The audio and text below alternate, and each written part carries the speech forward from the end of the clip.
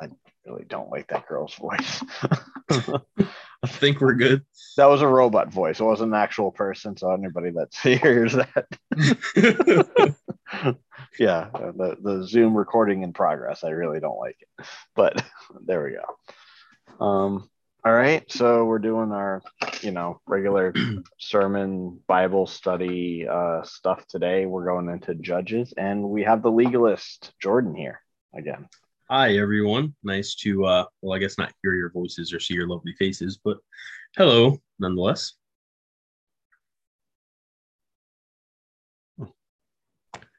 Uh, So, do yeah, you want me to start it or? yeah. So Jordan is gonna lead us into the Book of Judges from where we left off. I think we left off with Joshua, correct?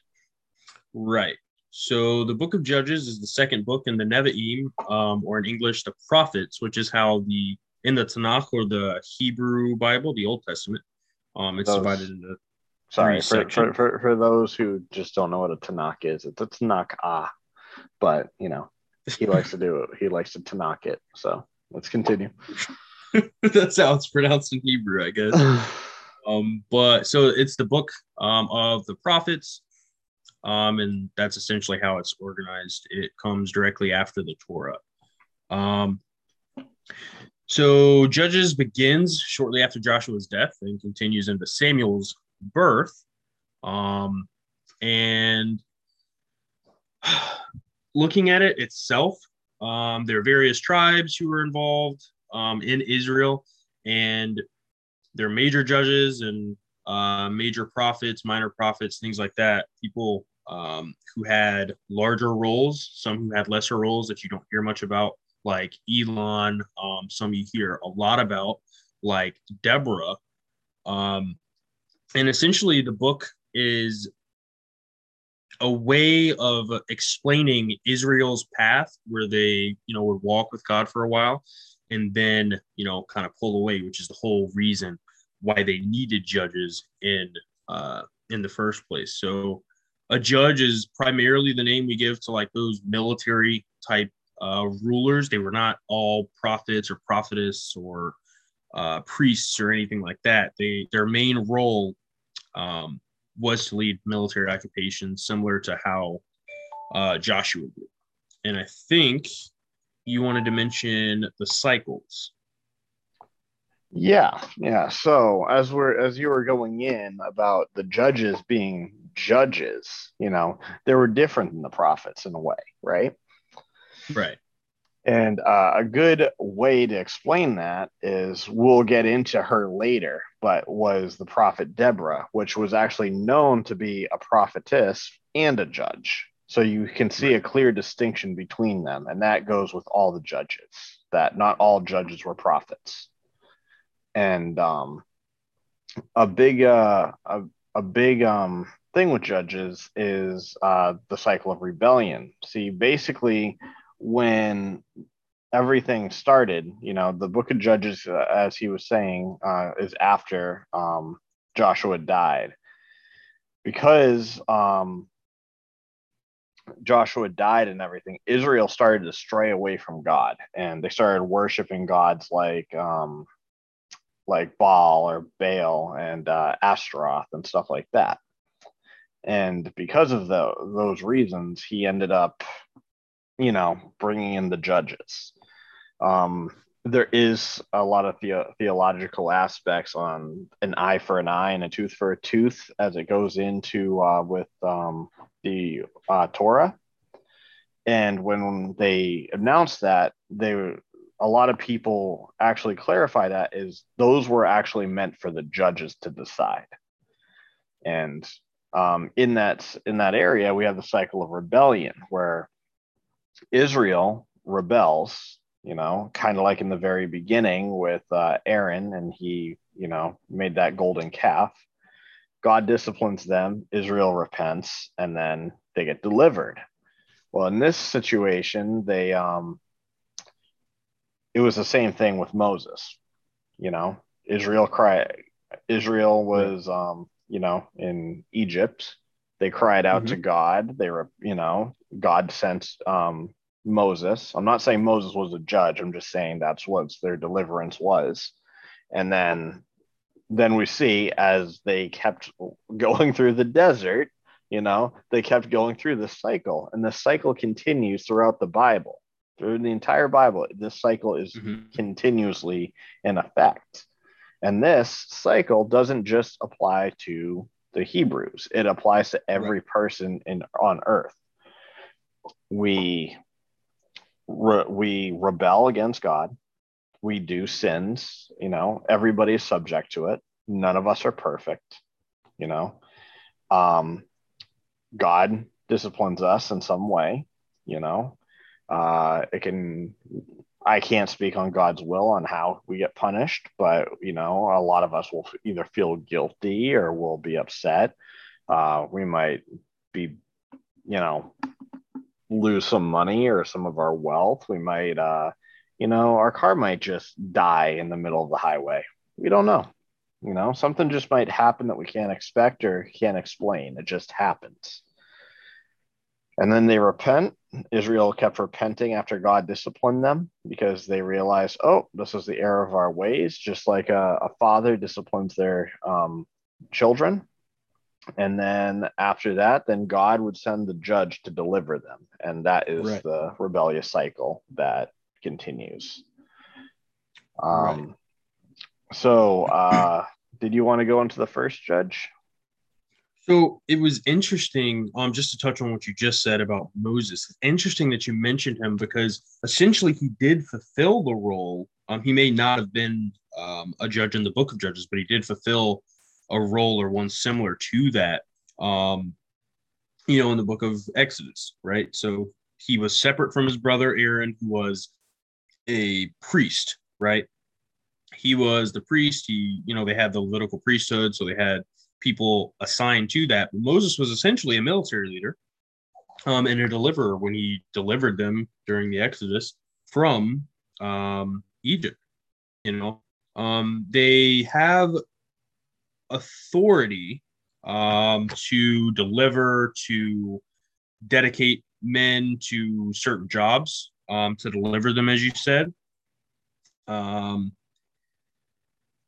So the only cases of direct divine appointment are those like Samson or Gideon, where, or Deborah, who was called to deliver Israel, but was already a judge. But God kind of picks and chooses, this person is 100% going to do this. Others may have been elected in a way to deliver them, right? And there are many cases throughout the Bible, throughout Scripture, where they essentially begged for a judge. So in some circles, Moses is listed as the first, then Joshua.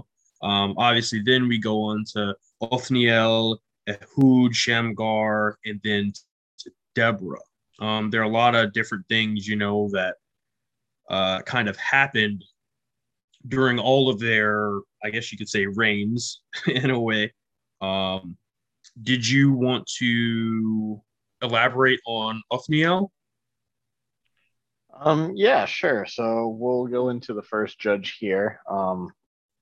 Great parallel, by the way, on that. I especially that's like the perfect thing because I know we've had conversations about election and who God chooses and stuff like that before. And this is actually just a perfect example of Old Testament election compared to New Testament. It's still there. Right. It's just, maybe a different name or a different style, Yeah, exactly.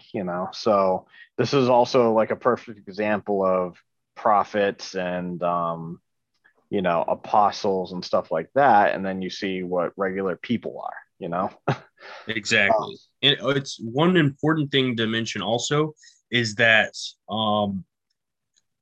Othniel, right? He was like the only judge that was mentioned, in connection with the tribe of Judah, which is a very important thing because we know, obviously David, Christ, we hear those things about certain tribes, people coming from those tribes and their certain roles. And we'll obviously throughout the book of Judges, we'll hear a lot more about that because there's some very interesting stories there. Yeah, and that's another great thing that you brought up because as we go into the tribes, there's 12 tribes of Israel. There's Right. 12 apostles. And over here we have 12 judges that are going to come into place. Exactly. So 12 is a very important number. I know that some people get scared of numbers, but a lot of Hebrew and Greek actually use numbers in their actual language. It was actually kind of part of their actual alphabet. So, Right. so Othniel was the first judge. He freed Israel from, the oppression of a Cushan king. Um, Mhm. and his wife was given to him for conquering the city of Debir. I think that's how you pronounced it. Mhm. So that's like a quick summary of him. Hold on one second. I didn't want to cough in everybody's ear. Uh, so yeah, essentially, going back into where were we? Othniel. Basically, it mentions that he was chosen to free the Israelites from the Cushan king or King Cushan, who was part of Mesopotamia at the time, the Aram region of Aram. And so that was Mesopotamia, which for people that don't know, that's kind of like where Persia would be and Iran and all that, and a little bit east, no, west of that. Sorry. Um, so the sons of Israel, it starts off, I like to throw it in Judges 3, where it says the sons of Israel did what was evil in the sight of the Lord, and they forgot the Mhm. Lord and served Baal and Astaroth, and that's just like the first beginning of the Judges. Um, Right. he was essentially set to, basically set to free Israel from their their cries and their captivity at the time. Is there anything else you want to touch on, Othniel? Um, I think in some Bibles it may say Othniel ben Kenaz, which is I guess his father's name. And Ben sometimes when it's used in Hebrew can mean of or like the son of. So that was his father. I know he was the younger brother of Caleb. He had a wife who was um, the daughter of. He was the younger brother of Caleb, and his wife was the daughter of Caleb. So kind of complicated family history there. Um, but yeah, like you said, he freed Israel from I guess what they had fallen into with their sin, and that's part of that pattern you were talking about again, where they did what was you'll hear this phrase a lot in the book of Judges. They did what was evil in the sight of the Lord, and the Lord did so and so. He allowed maybe Canaan or other places, other pagan nations to essentially capture them and or the Philistines even to capture them and use them as slaves or whatever. They were being oppressed. So again, yeah, that's essentially what judges are there for, to free them from that, which we'll get more into, especially around the time of Samson. Yep, Samson being the most well known out of Yeah, them, but definitely. um, so yeah, so we got the first judge there.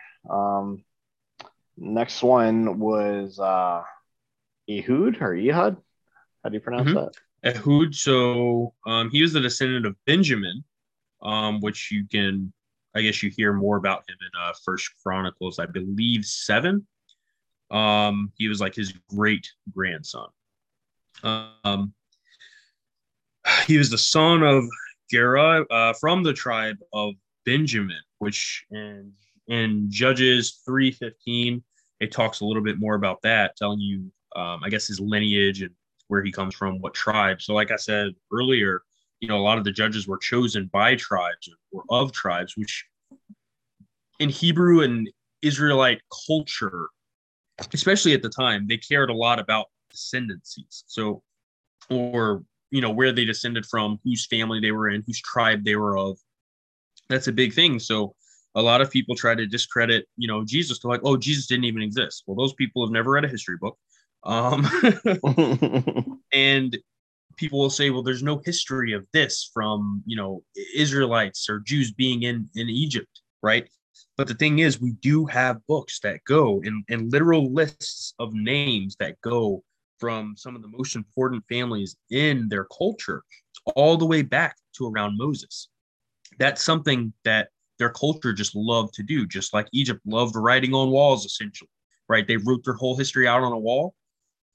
Jews and Hebrews, they would write down their family lineage. That's why you hear some of the lists, right? So like in Numbers or even in certain books in the New Testament, you'll hear, so-and-so was the son of who was the son of this person, who was the son of, the great grandson of, and it literally will list 20 and 30 names there. Because they emphasize so much who they came from and how, they may have inherited this or, how they got certain things, which, the book of Judges obviously does a lot too. When it comes to Ehud and, being the son of Gera. After the death of Othniel, they, like you said, fell into idolatry, and the king of Moab united his bands, and, with the Amalekites, the Ammonites, they crossed the Jordan and took the city of Jericho. And for, I believe it was 18 years, they held that entire district, as subject or as slaves. So they were, the people living in Jericho were essentially slaves to, Moab. And, from that, we get, Ehud, and he was essentially he was a strategist. So that was like one of his main characteristics and traits. They fought, they put, the bad king of Moab to death with a two-edged dagger, which was about a cubit long, which is we don't really use cubits anymore in measurements, but it was quite long, for a dagger at least. And they essentially pushed them out, towards the Jordan River, and they put about 10,000 of them to death. So again, that's that cycle where, a judge comes in, saves the day, and then the people start, falling back into their old sinful ways because they're being influenced by the nations that surround them, which God told Moses several times this was going to happen. God also told them not to do that, which, God said, if they do this, even I believe back with Abraham, he said, if they do this, I'm going to give them up to, these wicked people. Yeah. So, yeah, he was definitely a very prominent judge, very, right. very, very, smart and strategy.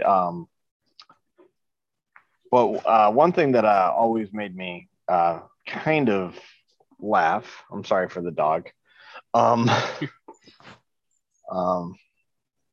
was they were telling us that King Elong, right, in Judges 3:17 was actually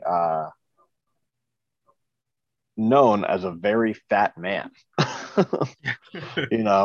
And this is like just some interesting stuff. I know it's not really important, but I know a lot of people that went to Catholic school or Sunday school that they would get like hit with like rulers or pointers and stuff if they ever used their left hand. And Ehud was actually known for being left-handed.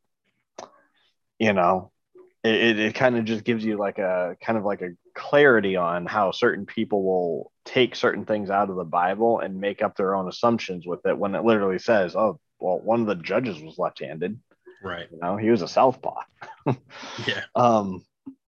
he was known for brutally killing the king of the Moabites. He Yep.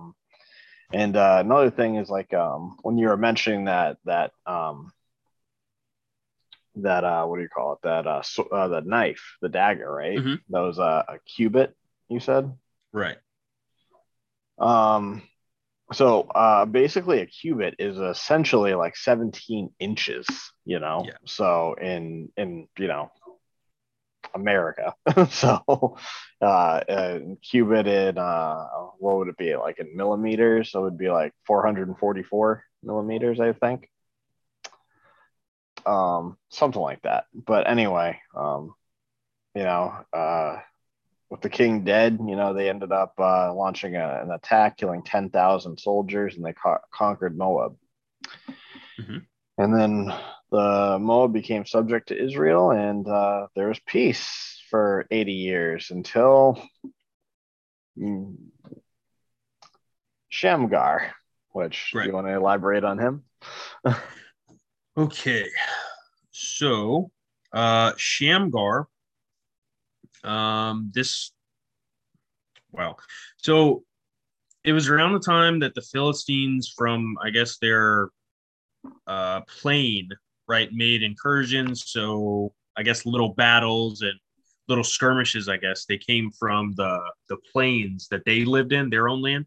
And essentially they were going into the Israelite land and essentially doing like kind of biking raids. To put it in simple terms, they were doing little raids on the town, stealing things, cattle, livestock, food, pillaging, probably some other sexually immoral things that they were well known for doing.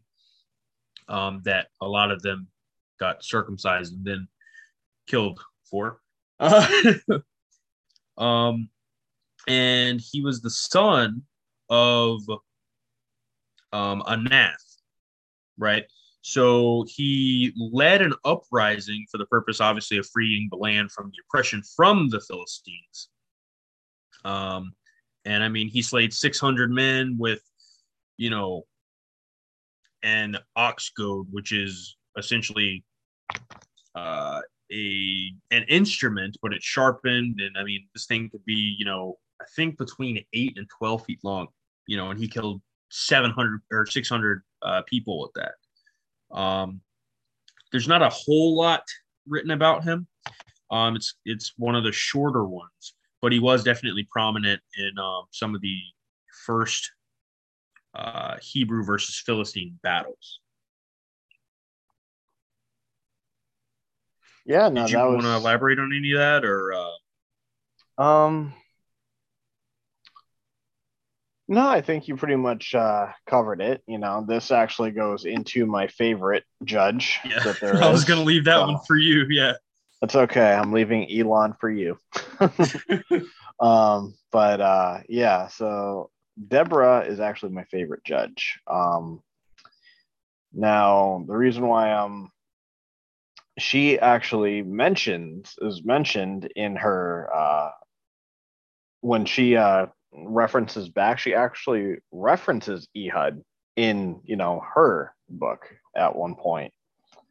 So after the death of him, basically the Israelites did evil in the eyes of the Lord yet again. Yeah, it's a um, reoccurring thing. Literally states that in Judges 4 verse 1. And then God handed them over to Yabin or Jabin, the king of Canaan, sorry. And with his commander, Sisera had an army of chariots. He oppressed the Israelites for 20 years, and then they finally decided to repent after 20 years. Kind of makes you wonder why America isn't repenting. Yeah. um, so Deborah is very interesting, and a lot of people misinterpret her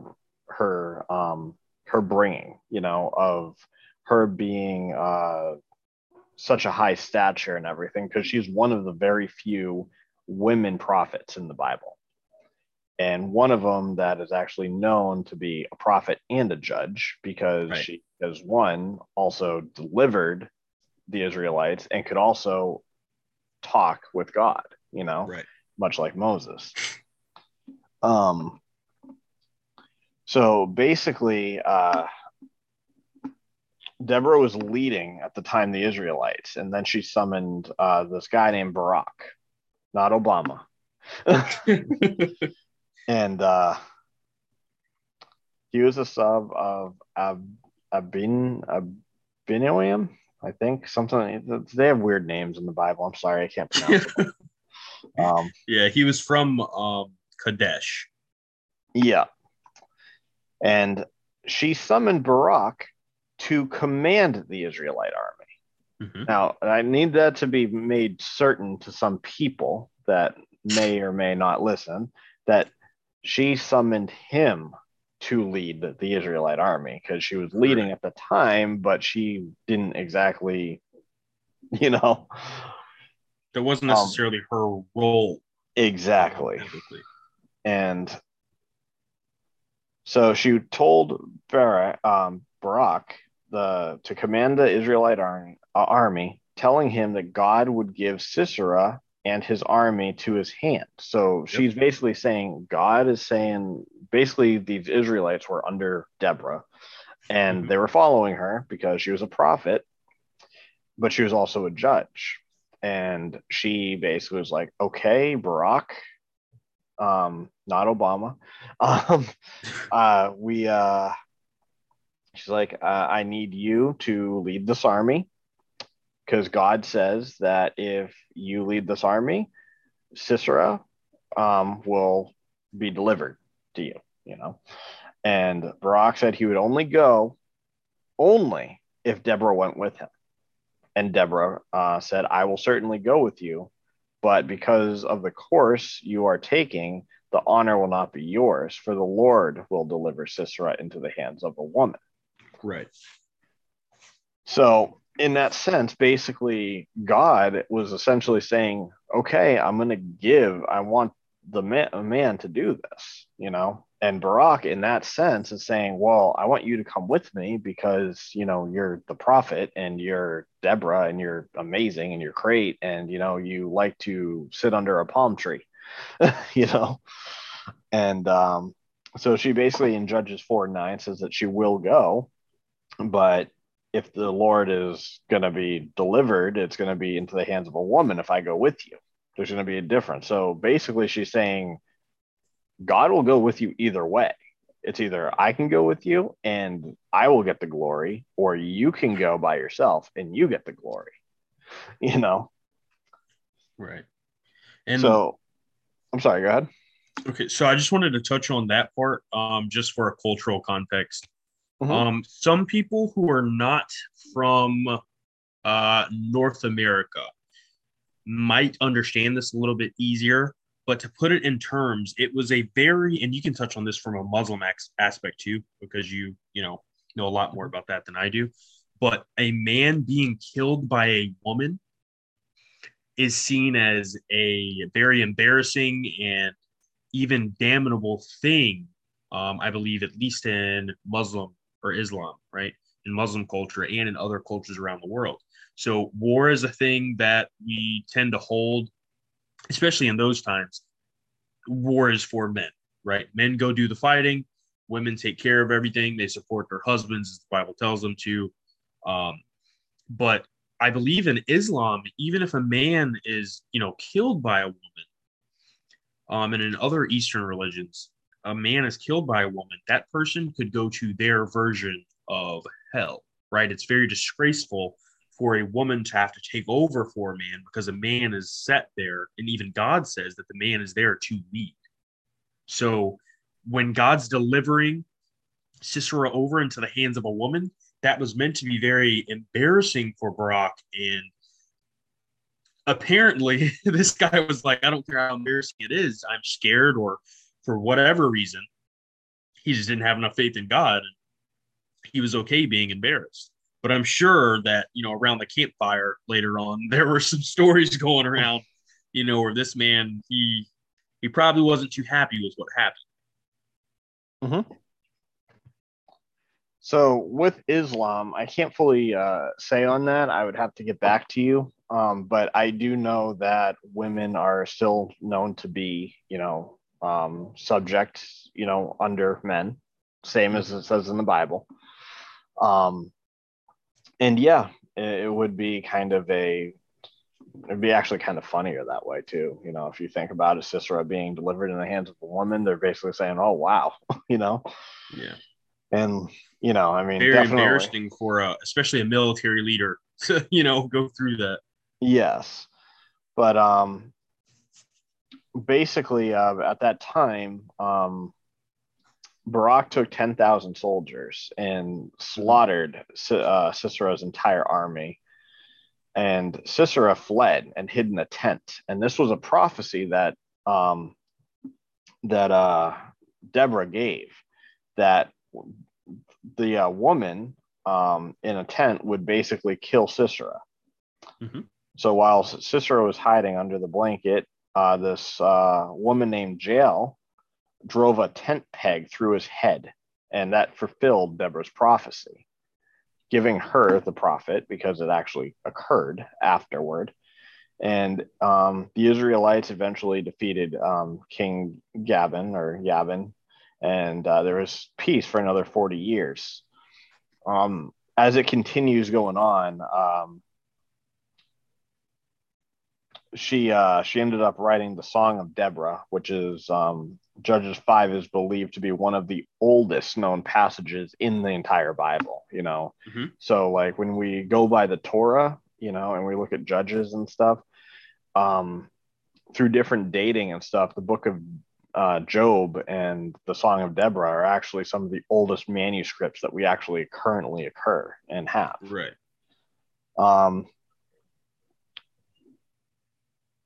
And another thing that's kind of interesting is, from my belief, if I remember correctly, I don't have it in front of me. I'm not like reading it word for word. I believe she only mentions 10 of the 12 tribes of Israel.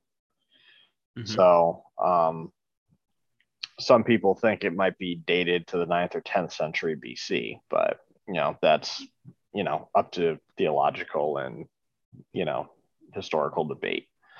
Right. Next, did you have anything else you wanted to finish on Deborah? No, that actually leads us into Gideon. A lot of these judges, the books of Judges are kind of, or the chapters, excuse me, and Judges is kind of going to lead into the next one because as it's happened the last 3 or 4 times, the people fell back into their idolatry and all that. So it was very near to the time just after the victory by Deborah, Barak, and over Yavin. Israel obviously went back to their idolatry, and the Midianites and the Amalekites, with other children of the East, as it said in the Bible, they crossed the Jordan. Their whole purpose was plundering and desolating the land. So they were basically just doing raids on a bigger scale than what the Philistines did. Gideon was the next prophet to arrive, or the next judge to arrive, and he was originally called Jerubbaal. So that name means, Baal defends him, which Baal is essentially a false god, masculine. So basically, he defends Baal, or Baal, supports his cause, essentially.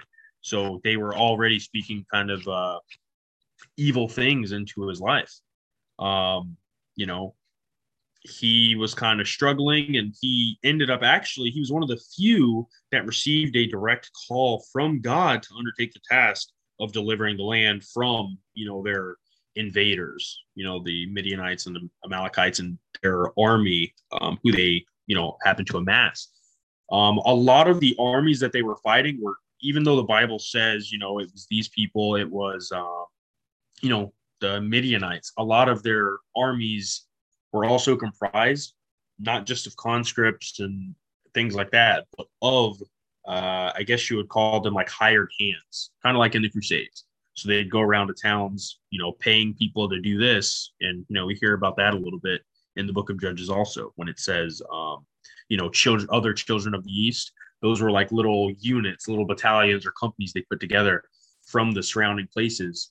They would pay them. Some just were wicked people and wanted to fight anyway. So, that's how they got a little bit of that. Did you want to explain the rest of that, or?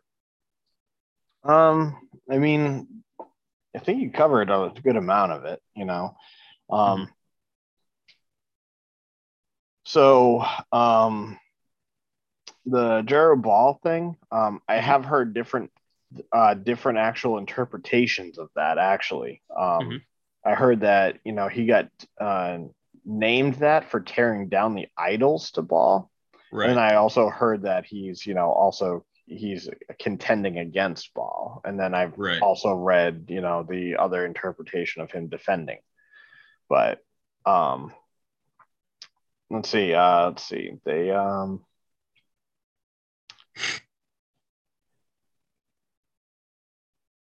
so I believe even in Judges, Mhm. they still at that time they still actually embraced idolatry.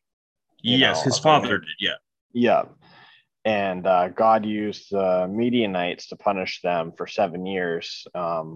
Yes. And during that time, their farmlands and crops and everything was being Mhm. destroyed in sight. And they actually, I think they referenced it to like a swarm of locusts in Yep. Judges 6 verse 5. Um, Yeah, and it only a cont- few thousand of them at that time ended up escaping.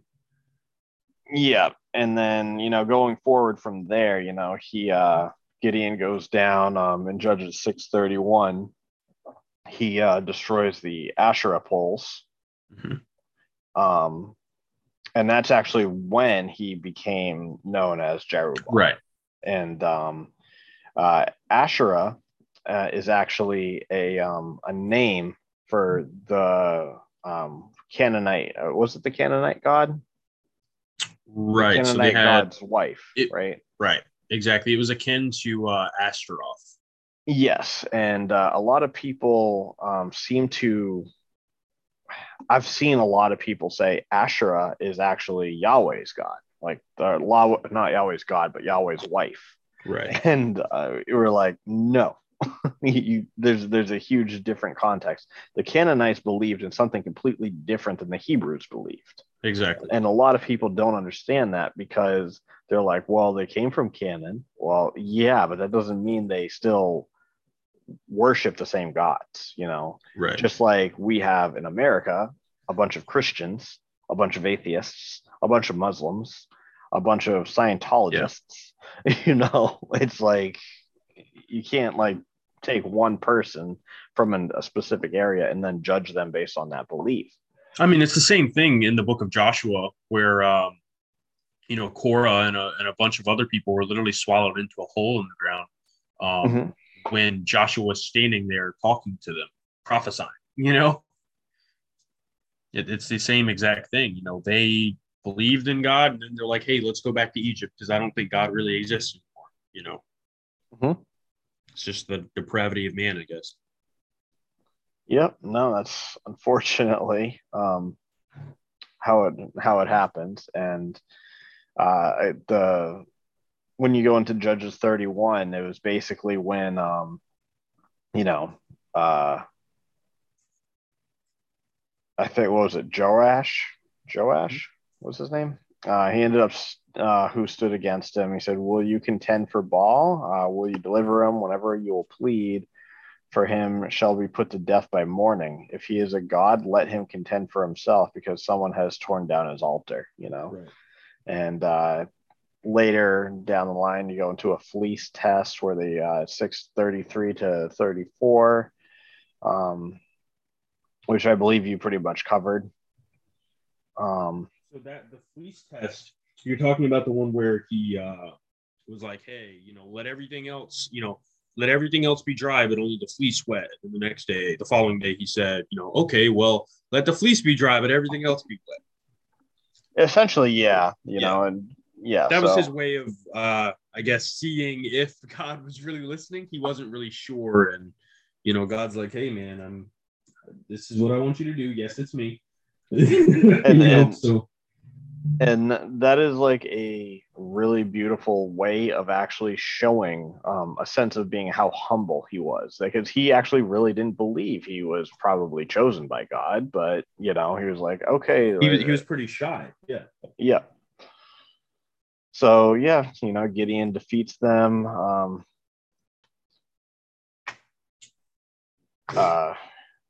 Yep. And there's not really much more to go on.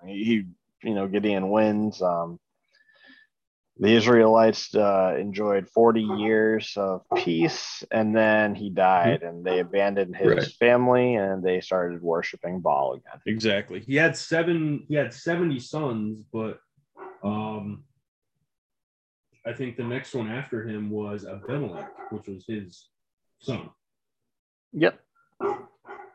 So do you want to start that one off? Tola? Sure.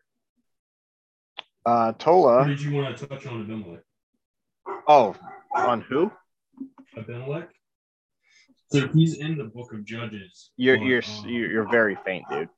Well, can you hear me? Yeah, they're better now. Okay, sorry about that. The dog's barking in the background. I'll let you continue with what you're going on. Okay. So let's see, where was I? Okay, so essentially Abimelech, it ends with Abimelech gathering like a group of guys that went and essentially killed all of Gideon's sons except for Jotham. I believe he was the younger son that ended up fleeing to the hills or the mountains and yelling, and he just happened to escape while all of his brothers were getting killed. And then I believe we can go into Tola next if you want. All right. So Tola was actually known as a minor judge. The Bible doesn't say much about Tola.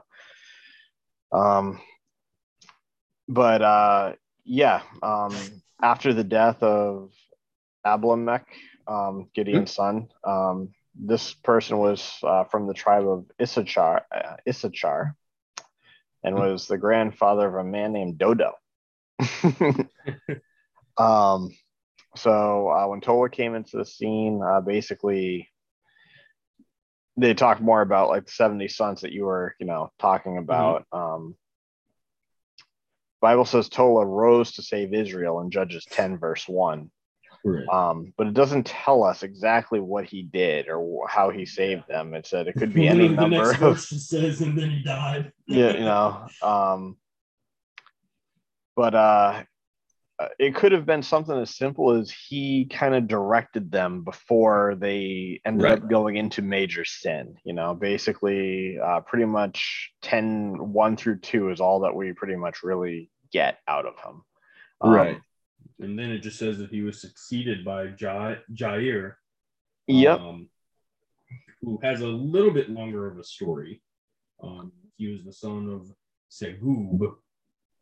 And he was brought into Gilead by his mother, where he had, possessions, which we hear more about in First Chronicles. So again, these are more parallels that you like to talk about, where a lot of people try to discount the Old Testament and say, "Oh, well, it's done away with." Jesus did away with the law, which he says doubts about. But your voice keeps going in and out. Sorry, in First Chronicles, we see a parallel there where it talks about, Gilead and Jair. He was the 8th judge of Israel, and he only ruled for 22 years or so. He was a Benjaminite, excuse me, and the father of Mordecai, which was Esther's uncle, which I'm sure we're all kind of familiar with Esther. Mm-hmm. And his father, so he was also the father of Elhanan, which is one of the guys who essentially slew or killed Lamid, which was Goliath's brother, which we hear about again in First Chronicles. And that's about all the Bible says about Jair. Yep. Just a quick thing with Jair. He was also referred to by some theologists as another minor judge, similar to Tola.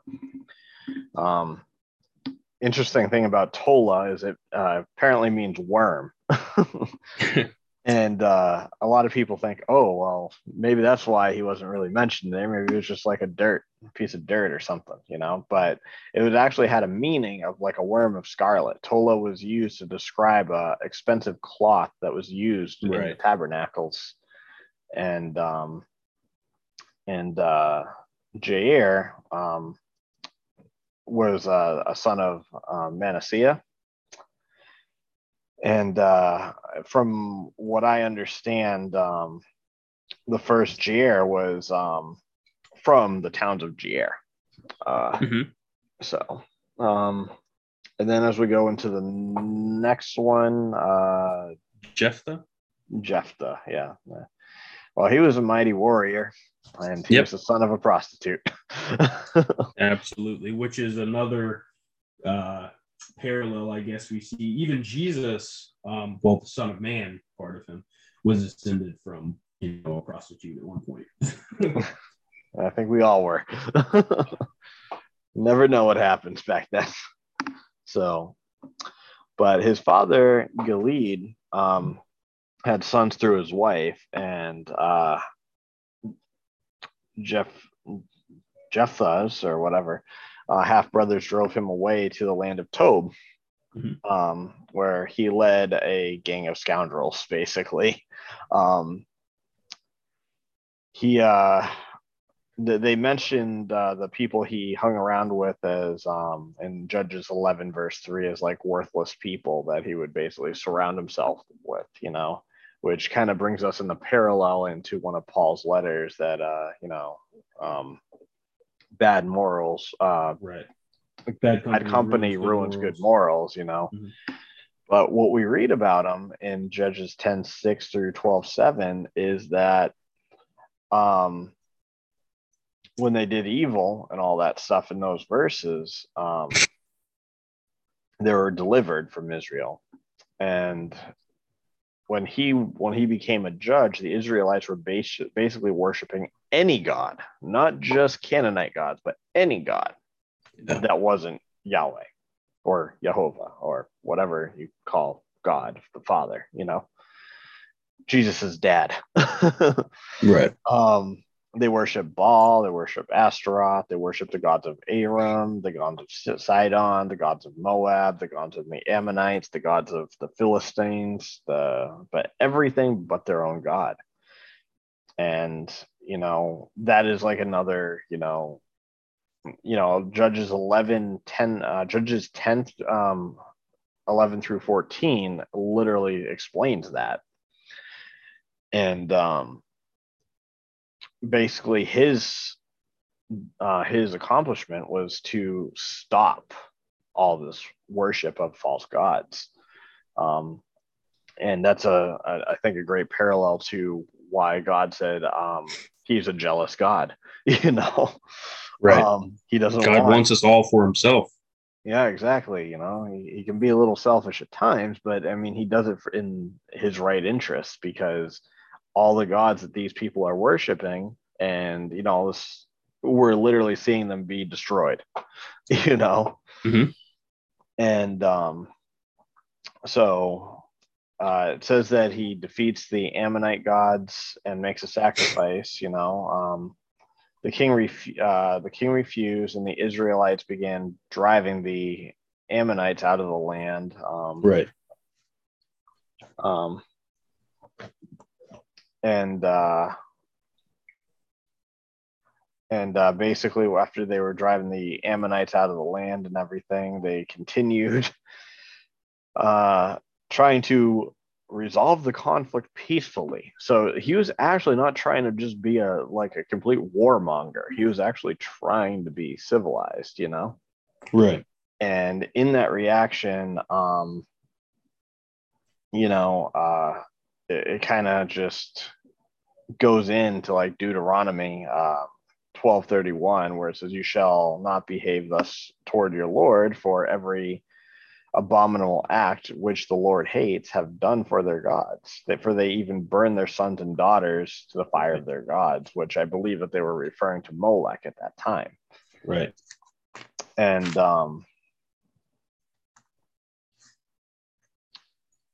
but I guess at that time, I guess he and Judges 11:35, he actually sacrificed his daughter. So that's one thing that is a point of contention among many, right? So Mm-hmm. some think that he offered her as a burnt offering, while others hold the belief that he gave her to God like as a priestess, right? Mm-hmm. Kind of like with the Levitical priesthood. I tend to lean more towards, and you may feel differently, but I do tend to lean more towards him giving her to essentially the church at that time. So to be a priestess and to work alongside the Levitical priesthood, because it says that she did go with her friends and they mourned that she would not have a husband, not that she would die, but they mourned that she would not have a husband and she would, never have a child. So there are a few different interpretations of that. I think it makes a little bit more sense to say she probably didn't die. He didn't kill her.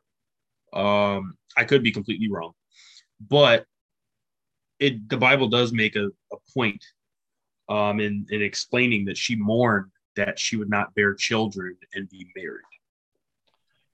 Yes, and in that reaction, basically, so I'm going to go into that full verse just so everybody can understand the full verse instead of Right. just, a quick summary of it. Um, so it goes into, he goes to Mizpah onto his house, and behold, his daughter came out to meet him, and with the timbrels and the dances, and she was his only child, and beside her he had neither son nor daughter. And it came to pass when he saw her that he rent his clothes and said, "Alas, my daughter, thou hast brought me very low, and thou art one of them to trouble me. For I have opened my mouth unto the Lord, and I cannot go back." And she said unto him, "My father, if thou hast opened thy mouth to the Lord, do to me according to which that has proceeded out of thy mouth. Mm-hmm. For as much as the Lord has taken vengeance for thee of thine enemies, even of the children of Ammon," she said unto her father, let this thing be done for me. Let me alone for 2 months, that I may go up and down the mountain and bewail my virginity, and I and my fellows. And he said, "Go." And he sent her away for 2 months. And she went with her companions and bewailed her virginity upon the mountain. And it came to pass at the end of the 2 months that she returned to her father, who did with her according to his vow and what she had vowed. Right. She knew no man, and it was a custom in Israel that the daughters of the Israel went yearly to lament to the daughter of Japheth of the Gileadite, I guess, for 4 days in Gileadites. a year. Yeah. Mm-hmm.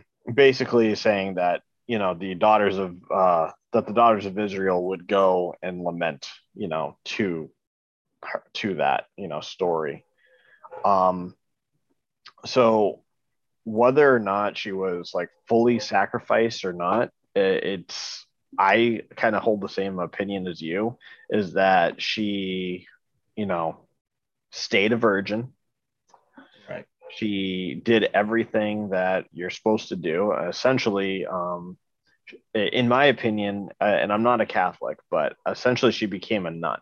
she took her vow. Essentially, She yeah. did, and A vow of celibacy. Yeah. yep. And that is essentially, I think, where it went to. It was a sacrifice that, he wouldn't become a grandfather, essentially, Yeah. in that manner, with at least with her. With her, right. And It's important to kind of explain these things and get into that text, because I think a lot of people might just read it and they read, oh, he sacrificed his daughter, and they're like, oh, he killed it, like, you know, yep. like other people have, like the people who are worshiping Molech, and um, it's important to kind of show all aspects, like I believe we are. I pray this is edifying to the listeners, and that they do learn things that they may have misheard or misread or even been mistaught at times. So thank you for reading that part. That's very important. People need to hear that, because everyone doesn't just sit down and retain all the information when they read the Bible through. Yeah, it's better to read it from the Bible than actually read it from somebody else that just tells you their interpretation. Yeah, that just wrote about it. A lot of So, people like to write about the Bible, and people will go to them, but very few people actually go to read the Bible. yeah, exactly. So if you don't mind, I'll just go through Yep. Ibzan real quick, and then I'll let you take Elon, because I know that's your boy right there. um, so Isban was actually from Bethlehem, Mm-hmm. and Bethlehem led Israel he led Israel for 7 years. He's only mentioned in Judges 12, verse 8 through 10.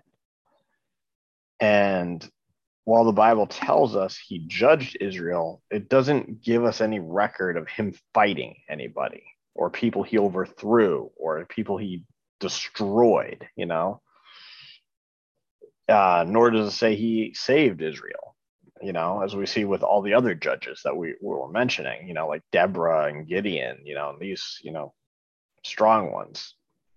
What we do know is that he had 30 sons and 30 daughters. So he was, getting Mm-hmm. pretty busy, kind of like Solomon. And he made a point to marrying all of them to people outside his tribe. So I want that to make you clear, because I'm going to bring you back in. What was that thing that you mentioned about tribes? The importance of where people came from. Yes. They like the lineages. They like to keep everything separate, so they take pride in knowing which tribe they came from. Yes. So was it normally a custom that people would marry in outside each other's tribes, or was that just, So we know that it happened. We also know that several people married completely outside of the nation of Israel, but it was common practice to stay in that tribe, because that is essentially, in a simple way of putting it, keeping the bloodline pure, right? And not just mixing everything and becoming one nation. They like to keep everything divided, like the Levitical priesthood, right? The tribe of so and so was for this task, Mm-hmm. They like keeping everything separate. Yep. So he literally wanted to go outside of his own tribe and, Right. kind of spread it, So that is, it's actually kind of like a really courageous thing, that I think he was doing. This would, this probably would help extend the influence in Israel and create more peace. Now, when you think about that in the old times, like with the kings and the queens and all that, they would marry their daughters for political influence and being allied with another country. So essentially, like if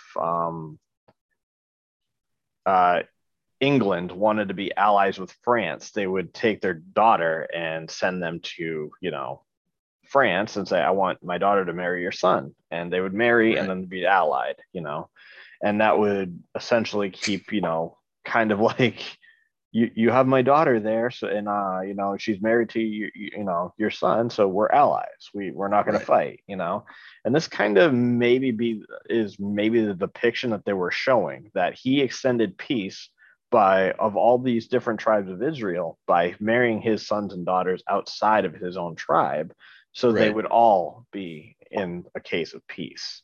Right. And a lot of people probably didn't like that because, he was Ibzan from Bethlehem.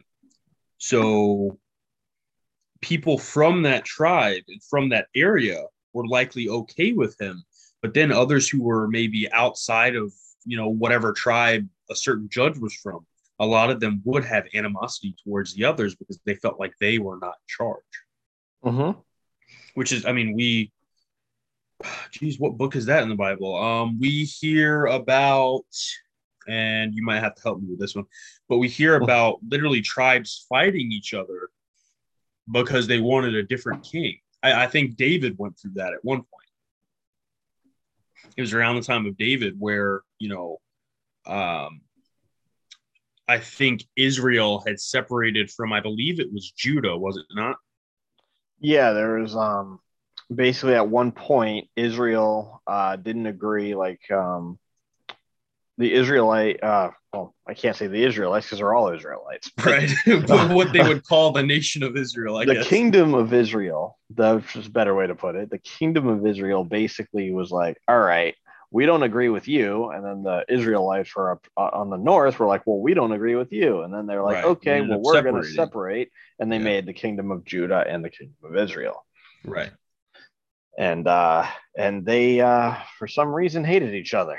And that only speaks to that pride we were talking about that they take in, okay, well, my third cousin twice removed or whatever is in charge. That's my family is in charge, not this guy from the tribe of Benjamin, you know, whoever else.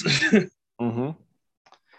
So, I mean, I think that pretty much covers Ibzan. I don't know if you have anything else you want to touch on him, or if you want to move into your boy. Nope, he was born in Bethlehem and he was died and buried there. So again, that's that pride. They like to keep their own people kind of in that same area. But Mm-hmm. next, Elon. Funny enough, that's my son's name also. Um, so Elon was a city. It's a biblical city and a name of, I believe, like three men. I want to say, two of which were Zebulonites. It was a city in the tribe of Dan. But this guy named Elon was a Hittite. And he was the father of Esau's first wife, Bashemeth. Some people, in some translations, it might be Basemeth. It might be spelled that way, or Ada. Um, he was, one of the sons of Zebulun, which we hear about in Genesis 46, I believe, verse 14, and the grandson of Jacob. So a lot of the timelines in the Bible, right? Because we've gone through a ton of books in the Bible already, and we haven't heard about Jacob in, several books. But the timeline kind of jumps around, or sounds like it might, because so much goes on with one person until we're at the point where, the Bible kind of brings us back when it talks about Elon. And it's like, hey, so this guy was just, a grandson of Jacob or Israel and Leah, right? But he reigned he, I guess, held the office for 10 years, and he's called the Zebulonite. And then after Elon, did you want to go to Abdon or Samson? Yeah, we'll go to Abdon, and then we'll finish off with the Samson, the most popular one, because he was the last one. Yeah. that's another thing a lot of people don't understand. Whenever they hear judges, they're like, "Oh, the book about Samson." No, there was a lot of judges, man. Yeah. Not everybody. Just it's not all about Samson. It's as Right. cool as he was, But yeah, Abdon was the son of Hillel, and he came after Elon, your son. And he was also another obscure minor judge I seem to get all the minor ones. His name was it's formed on the root apparently. Mm-hmm. And in Judges 12:14 through 15, he had 40 sons and 30 grandsons who rode on 70 donkeys. And he held Israel 8 years. And Abdon, the son of Hillel, died and was buried at Parathon in Ephraim, and Mm-hmm. in the hill county of the Alchemites, which I believe you touched upon. Right. So there's not really much to really touch on to about them, other than in Abdon in the Old Testament, we know there's not much about them, other than, again, it was an ancient city to which he belonged to the tribe of Asher, which is mentioned in Mm-hmm. Josh 21 verse 30 and Chronicles 1, First Chronicles 6 verse 74. So the tribe of Asher is where Abdon came from, and although he's very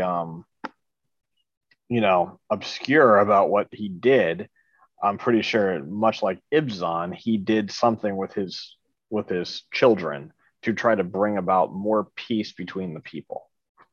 Yeah, and an important thing just for a time period context. Mm-hmm. So King Saul, like the first King Saul, right?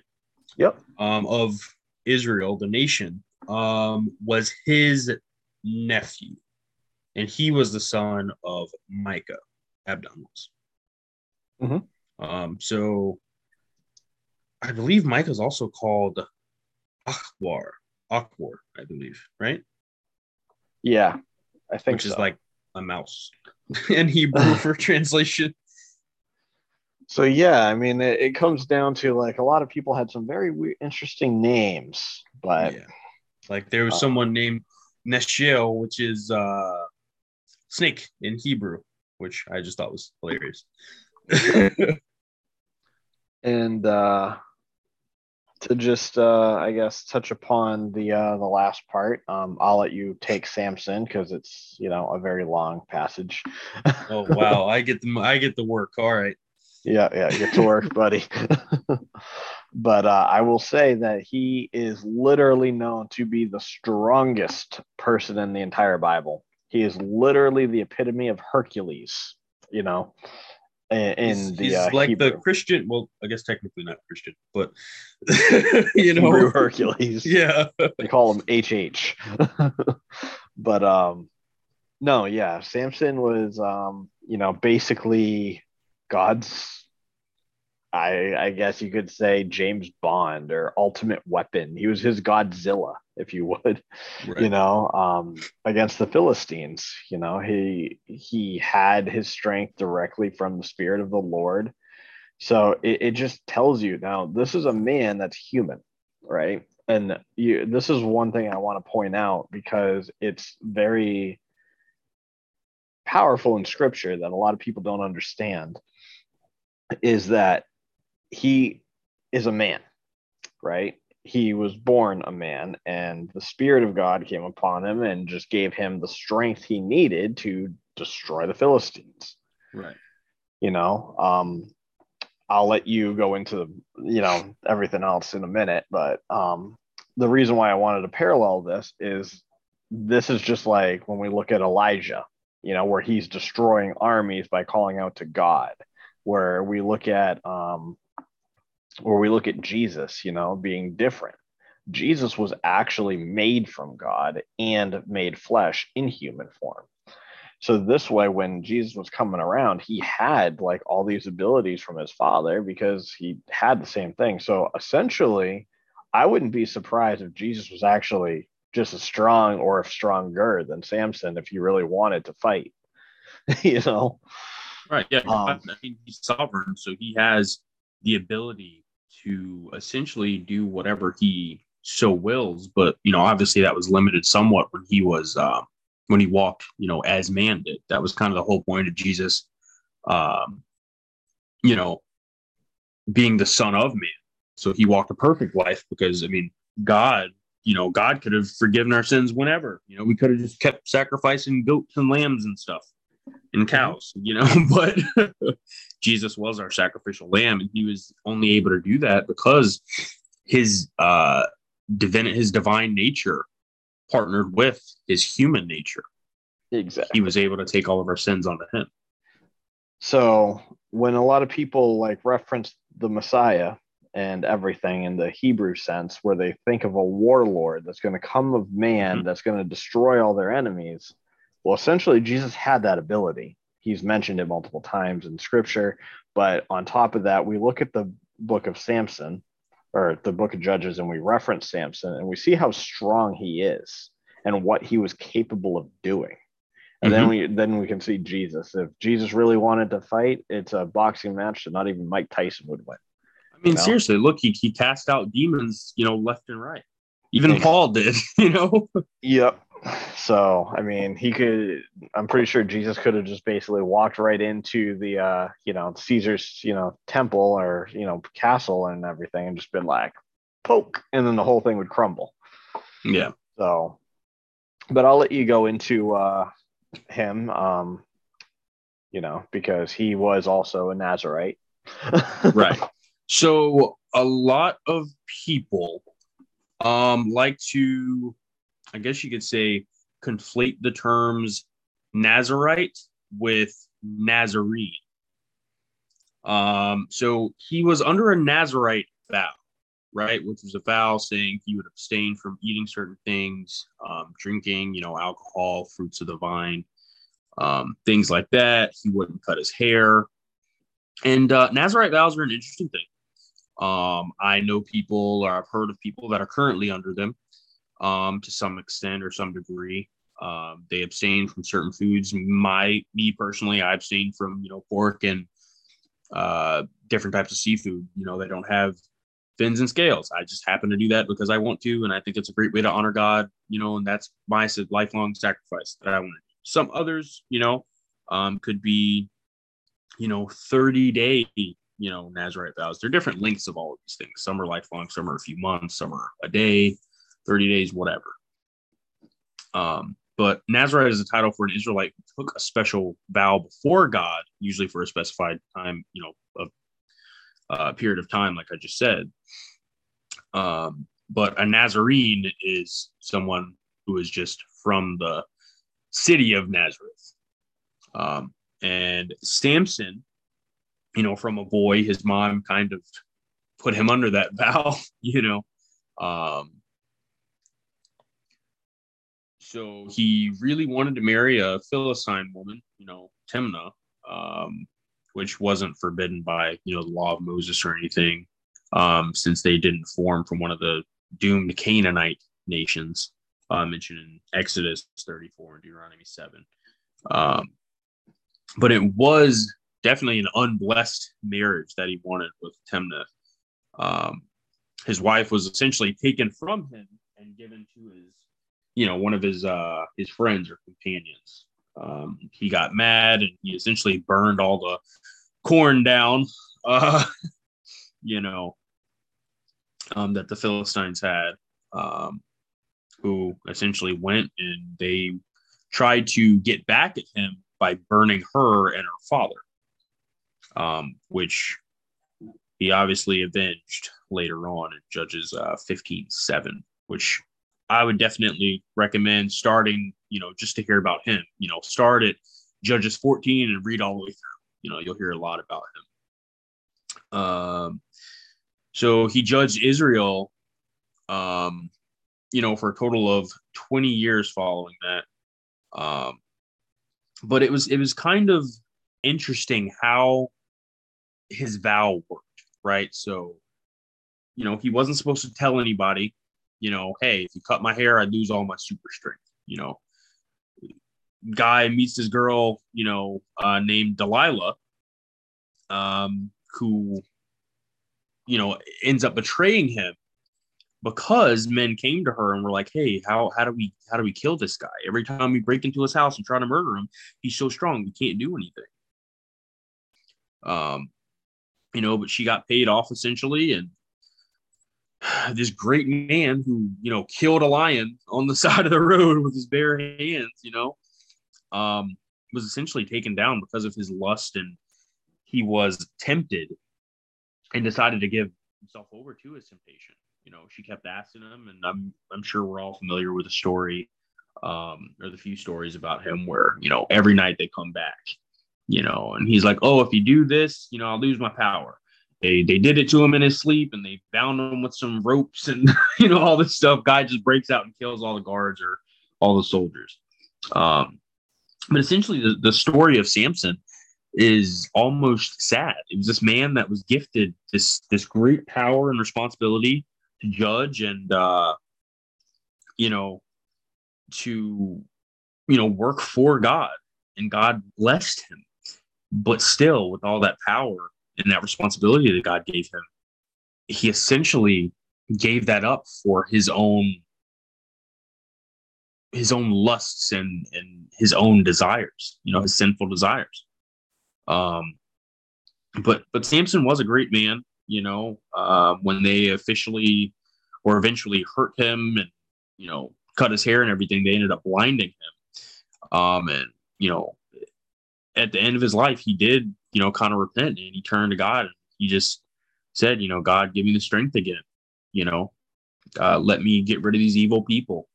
And that's when, the Spirit of God came on to him again. He realized he had that power again, and the whole city ended up crumbling, which I think was just an amazing thing. Did you want to touch on anything else on Samson? Yeah, just a little bit. I mean, you covered pretty much the whole story. So, yeah, Samson was definitely a strong man. I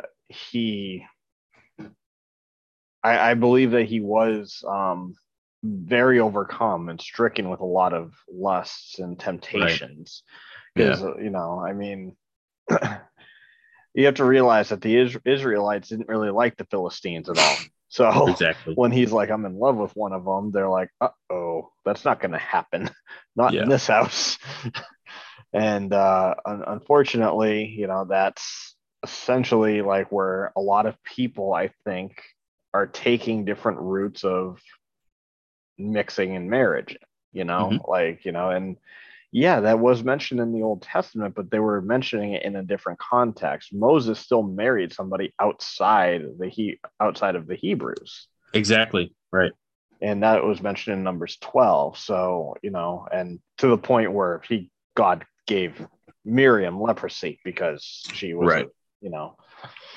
and and then she even said that, how do you know that God doesn't, tell us what to do and stuff like that? He can talk to us too. And, that's just more of a thing that God chooses specific people he talks to. It's not Right. everybody. And a lot of people try to take these stories in the Bible to say, oh, no, like the Israelites were only supposed to marry Israelites. So, people who maybe, one skin color or another, have to stay with their own skin color, which doesn't really make any sense. A lot of people do end up twisting these Bible studies, and coming from a very mixed race family, it's very sad, that people can use these great stories, about people marrying, their own people or people of different nations. It's really sad that people kind of twist that sometimes, Mm-hmm. and And I think that's just a very important thing that people need to understand, that there's just so many contexts in the Bible that people overlook, or they just right. believe because of tradition or what people have been told, Mm-hmm. instead of reading it from themselves. Right. In Judges 15:15, he killed over 1,000 Philistines with a donkey's jawbone. Right. I mean, and after all of it, he was thirsty, you know. So Mm-hmm. God gave him some water. Right. It's just it shows that God was with him, even though he was tempted and was lustful and did have, these things that a lot of people didn't agree with at the time. But it was, again, the laws of the people that were forbidding these things and not the laws of God, which is something that Jesus touched upon, Right. Pharisees. And the Philistines, they praised their god Dagon. You know, Mm-hmm. they celebrated, when Samson died. Right. And But they even attributed that to him. You know, they mhm. attributed that to their false god. But what they don't understand, and this is what I find, very important, very intriguing, is that Samson, basically, he took down the entire house, of all these people that were worshiping Dagon, Mm-hmm. you know, um, and at that point it says, and then Samson ripped out the two pillars that supported the entire temple, and it collapsed, killing everyone, including himself. Mm-hmm. You know, and you think about it, when we always go for an eye and tooth for a tooth, that was basically what the judges were doing at the time. Right. Those were for them to judge upon and to follow. Um, and even in the book of Judges, not everybody wanted to take an eye for an eye. They were trying, some of them were trying to do it peacefully. And, at the very end of it, we realize in Judges, in verses 21 to 25, 21 verse 25, there was no king at that time. Mm-hmm. Israel was basically just a nation that was kind of like Scandinavia. It was just a bunch of different, countries that were just destroying each other. Right. Similar to Greece, actually. Yes, exactly. Like there was things that were like the nations were trying to be formed, but at the same time there was a lot of civil unrest at the Right. time, and they had no king. And God originally didn't even want kings at the time. He was like, "I will protect you, but you got to follow me." And nobody would follow God. Everybody wanted to go to Abaddon and Right. Dagon and Asherah and all these different Mm-hmm. gods. And this is one of the most important parts of Judges is God will send people to deliver you out, but you need to repent for what you've done and go Exactly. forward. Right. And that Um, kind of leads, the king part kind of leads us into, Eli and then to Samuel. You know, if you wanted to summarize Eli real quick, then I could finish up with Samuel. Actually, I'll let you take those two, but before I do that, I do want to touch Mm-hmm. because when I was mentioning that they didn't have a king, which Mm-hmm. is going to be the next one that we are going to go into, which is going to Right. be Eli and Samuel and those. Mm-hmm. Um, Israel would keep repeating the same lessons, and this is where Exactly. Mm-hmm. um, they wanted a king. Israel didn't need a judge or a king to save them. They needed a Messiah. That Right. was the thing. And the Bible literally orchestrates everything that was prophesied, everything that was supposed to be said to Jesus. And a lot of Mm-hmm. people don't understand that. And that's why that there's not many Jewish people that actually believe in the Messiah yet. Right. They're like, oh no, not everything was fulfilled. No, everything was fulfilled. You're just not reading what needed to be fulfilled. You're reading what Exactly. you want to be fulfilled. Mm-hmm. And that's again the issues with Israel, as at the time. There was too much civil unrest. There was too much people that were worshiping different gods. Israel, yes, it stood as Israel, but it kept falling, and that was the problem. Right. So, I mean, yeah, if you want to go into Samuel and Kings real quick, and then we can, then that'll probably be our next topic, right?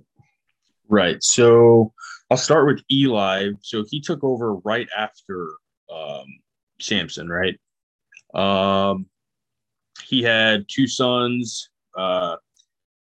Phinehas and Hophni, and they were basically just horrible people. Then there's this kid named Samuel, that he kind of fathered and took in. He was both a judge and a high priest from the priesthood. So his sons were supposed to take over. God gave him warnings, and he just, I guess, didn't want to correct his sons and didn't make sure that they listened to their father and submitted and obeyed him. And God told him that they were, both of his sons would die on the same day. He took in Samuel. That came to pass. He starts training Samuel. And Samuel goes on. And he becomes like a major prophet in, for all of scripture. He has 2 books written about himself and his deeds and, things like that. But I think it's pretty important to understand, right, is the, Eli. So Eli ended up being the father of Mary, right? Mary, the mother of Jesus. So just for the, I guess, the timeline parts, it's important to understand, kind of where we are, how much time has passed. So I guess you could say he's essentially the grandfather of Jesus on Mary's side, right? Yeah. So Eli, super great, but yeah. Yeah. But he was essentially, he didn't obey God, or, God's will when he didn't really correct his sons all that well. They kind of ignored him, and they died on the same day. And then we go into Samuel. Did you want to leave that one for next time, or? Yeah, I think we can finish Samuel and Kings for next time, because we're going into a whole new subject now, because this is when the kings start to rise in this Israel. Is a pivotal moment there in Israel's history. Exactly. So aside from that, anything else you want to say? Nope, just glad to be part of the podcast. All right, well, guess we'll call it for now. Alrighty.